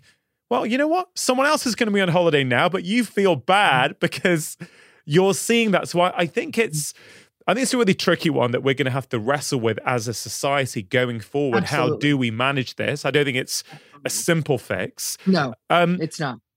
Two other things, Dr. Ramani, I've heard you talk about relating to self-sabotage is when we're overly invested in a specific outcome and when we pathologize our own needs. I wonder if you could speak to those two things and how they relate to self-sabotage. Yeah.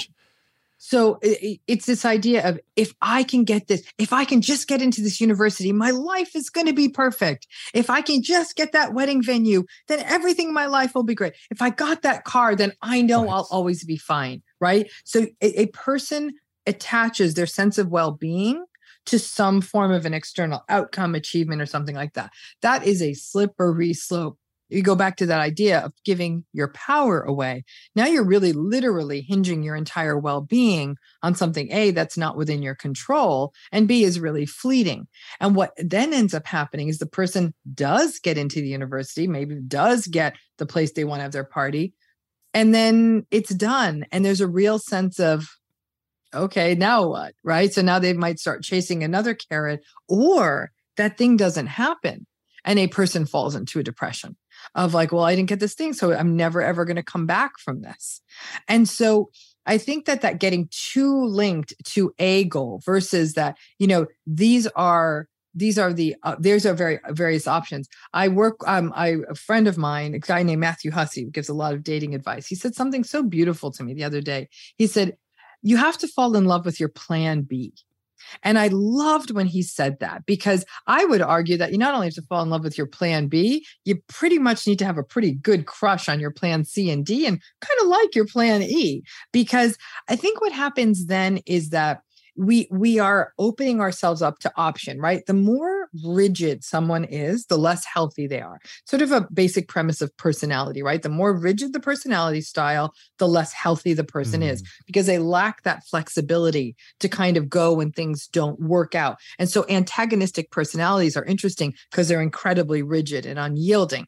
That unyieldingness not only makes it unhealthy for the person who has it, it makes it unhealthy for other people. I always say it's like a tree, like you'll see palm trees. They have these really elastic kinds of trunks. And so in the wind, they can go like this. But then you have like the mighty oak tree that with a big wind, the whole thing breaks because it's a rather rigid kind of tree trunk. And so that rigidity is not good. And so that idea of like not only falling in love with your plan B, but like I said, having a crush on your plan C and D is a way of saying that, okay, I'd love it if I got into this. We're going to have things we prefer. I'd love it if I got into this university. I'd love it if I got this job.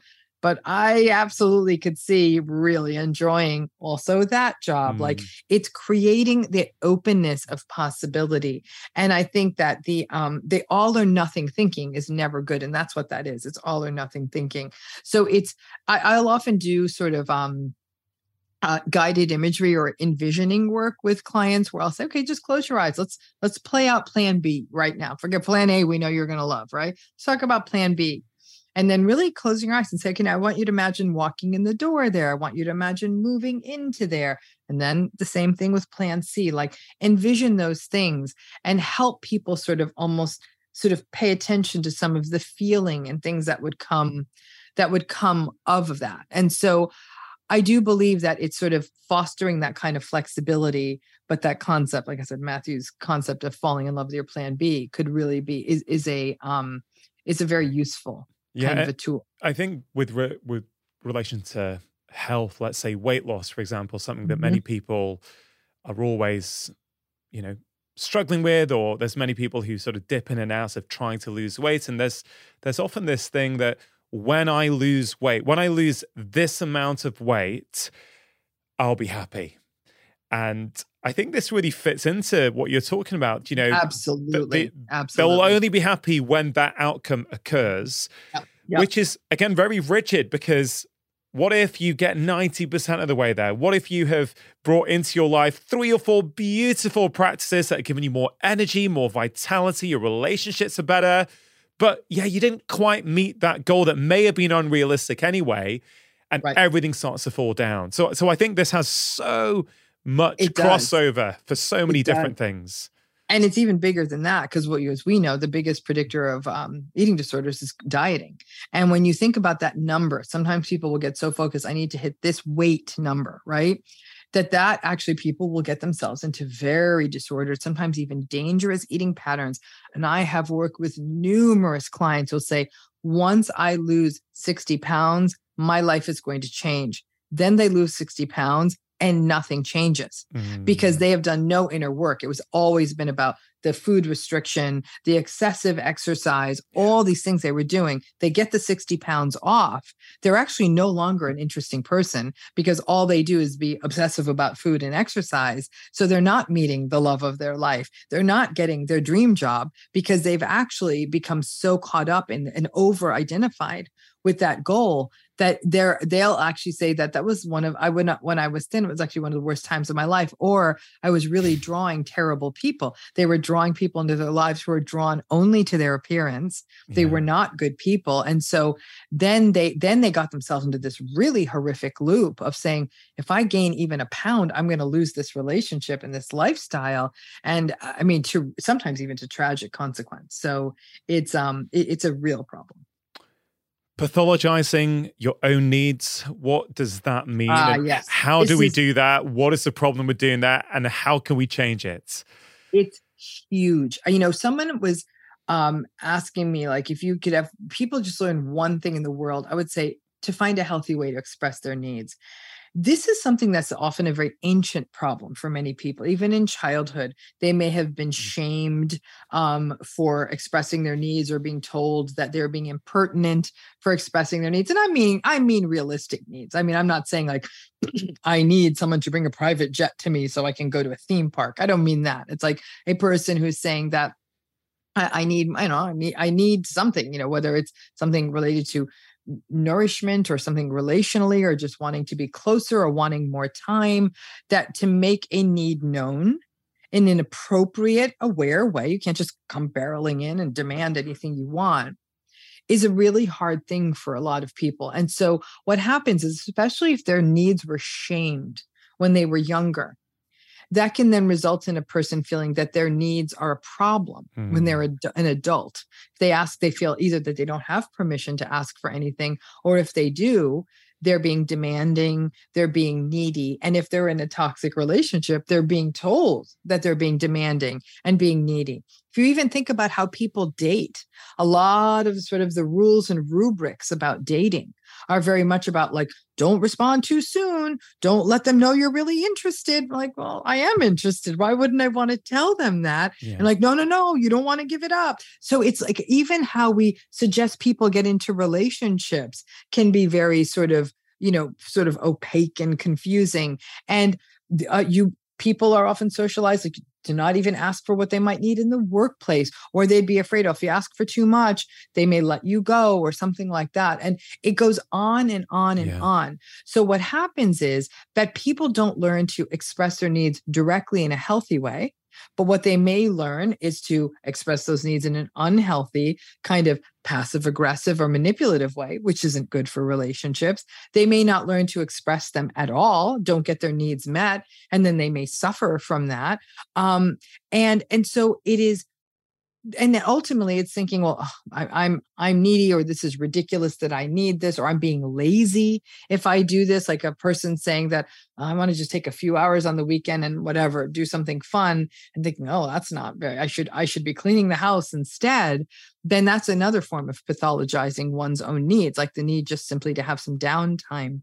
So I think that messaging that people get, and again, it often starts quite young. If we don't break out of that, then we often don't give ourselves, we don't nourish ourselves with what we need, which, like I said, maybe downtime, maybe a day off, maybe spending, going to therapy, whatever it may be. That when people don't getting what you need out of a relationship, that people don't get those things, it can really be bad for them. And I'm even going to push it further, because where it can even start to get dangerous is when people ignore their needs for long enough. They literally start to ignore their bodies, and people may actually ignore symptoms on their bodies. They may put off getting preventative health care. They may say, oh, I don't want to make the appointment. That's a little dramatic going to the doctor for this. And then may have found out that this is something that they should have absolutely seen and communicated with a healthcare provider about. Yeah. So that pathologizing one's needs isn't simply somebody pathologizing the need for a few hours off, or just wanting to take an afternoon to themselves. It could actually be for very much more severe things like health crises. Yeah, really, really helpful. I think we've done a really, hopefully useful deep dive for people on self-sabotage. And I think there was about 7 ways there that we covered, which, I'd be surprised if everyone doesn't at least connect with one of them at some point in their life, right? We're all human. We all fall into these traps and patterns from time to time. As we sort of head towards the end of our conversation, I wanted to ask you about raising children. Mm-hmm. You've been in practice for decades now, for many, many years. Mm-hmm. And what I'm interested in is you've seen a lot of adults who are struggling with various aspects of their life. And a lot of those aspects that they're struggling with may in some way be related to their childhoods. So given what you've seen, what have you learned is the most important thing, or some of the most important things that we can do as parents for our kids to prevent them being those adults who show up needing help in the future? I think number one, going back to that perfectionism, is we may not make the mistakes our parents made. We're going to make new mistakes. And so that, that if we look at Winnicott's work, he was an object relations theorist. We look at Winnicott's work, he talked about the good enough parent, right? Good enough mother, but good enough parent. And the good enough parent makes just enough mistakes that the child has to figure some of this stuff out on their own. You don't want to respond to the child's every need. The kid's got to figure some stuff out on their own. It's a balancing act, right? You want to be responsive enough that the child believes that they have a secure base, that they learn to regulate, that they feel safe in the world, but not so much that they feel hovered over and don't ever get to make a mistake on their own that they can solve and resolve and regulate and soothe themselves. You want the child to learn how to self-soothe. And so I think that what we need to understand is that all any of us can do is be that good enough parent. But in our terror of not wanting to repeat the patterns that our own parents committed, we may rather unseeingly walk into a whole new set of mistakes. And it's basically that there's a real risk of overcorrection. I can say very frankly, I did that. It was very difficult for my parents. They were immigrants. They got a lot of stuff wrong. It harmed me. There's no two ways about it. The fact, and I understand that. I'm able to see that in a very circumspect context. But in my zeal to avoid what they did wrong, I got to make a whole new series of mistakes.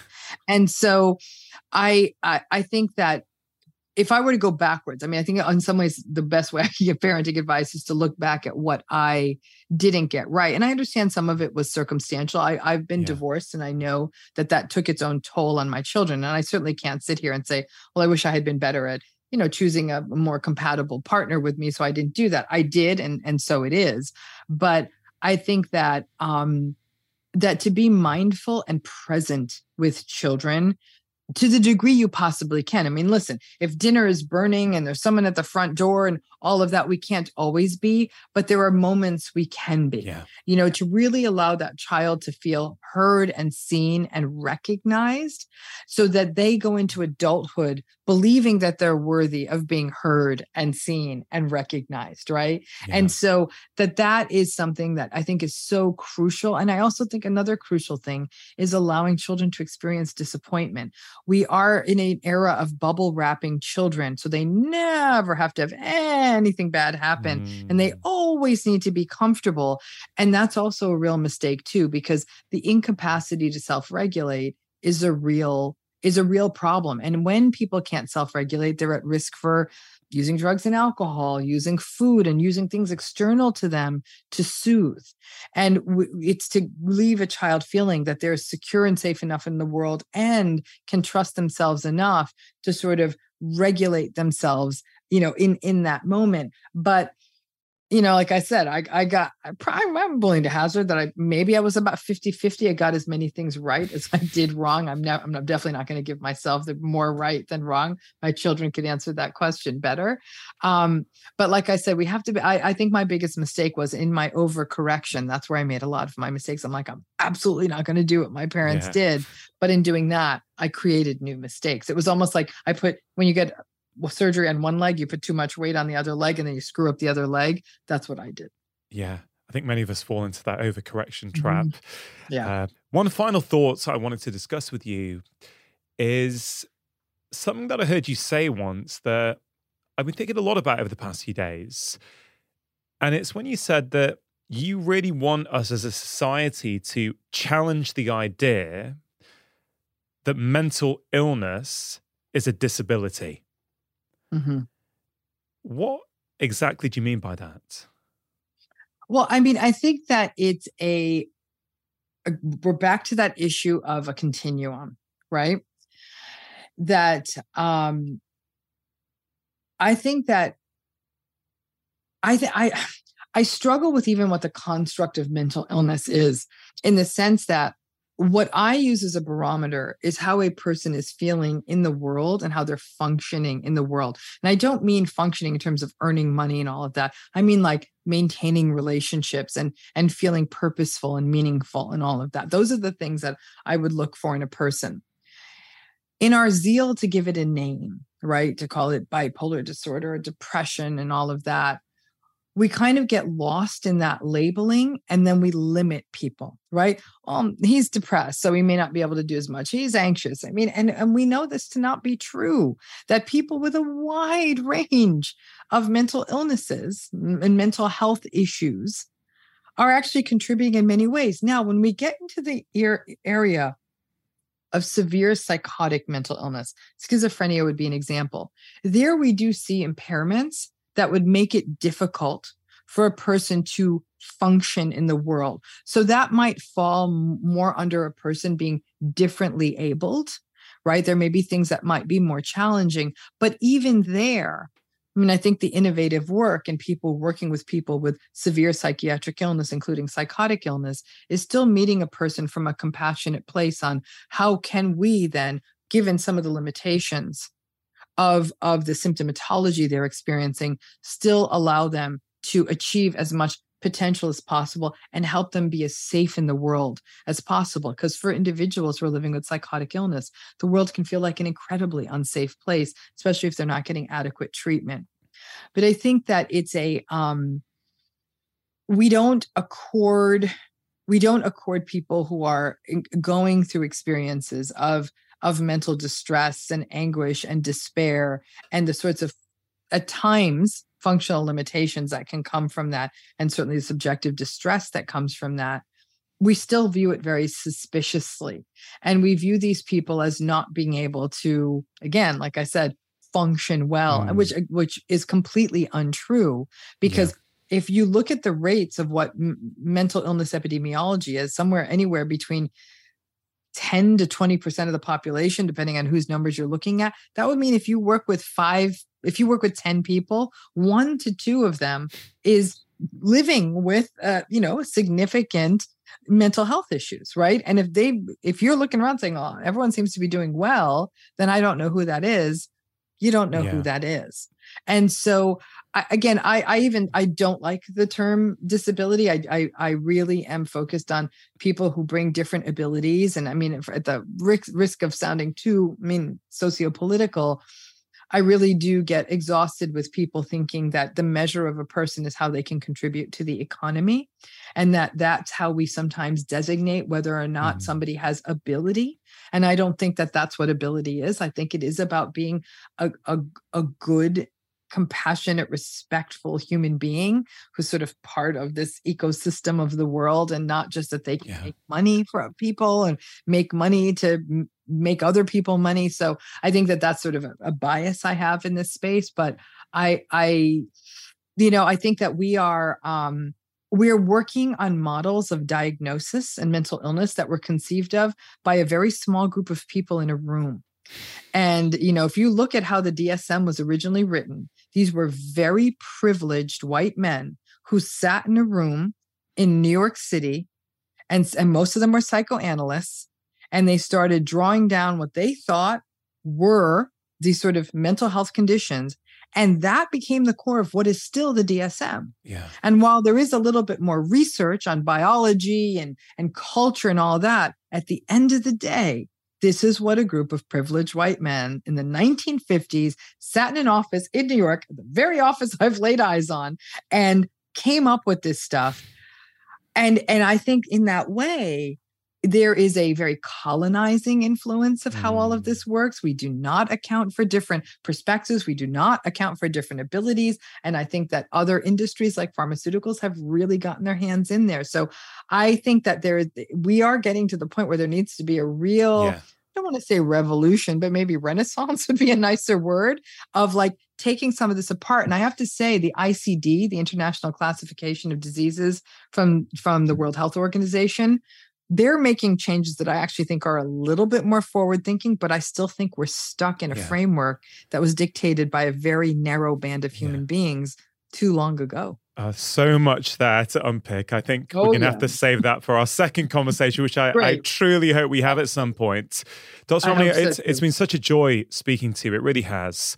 This podcast is called Feel Better, Live More. When we feel better in ourselves, we get more out of our lives.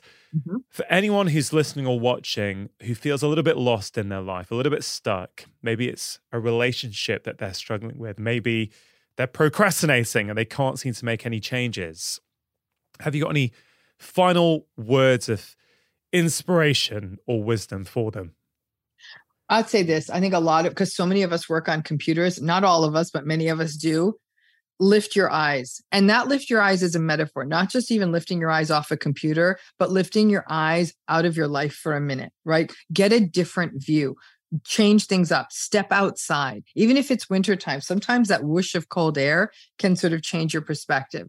The other thing I'm going to say is break things down, really break them down. Because I think the more you say, like, I am never going to get this house clean, I'll say, start with a drawer, just clean one drawer out. And if you want to keep going, keep going. But if not, you got one thing done. Whether you break things down by time, by task, I'll say to people, do the easiest thing first, because that builds efficacy. Like, oh, okay, look at that. I paid those 3 bills. Okay, let's go on to the next thing. Like start with the easier thing, develop that sense of like, oh, I'm getting some things done and go from there.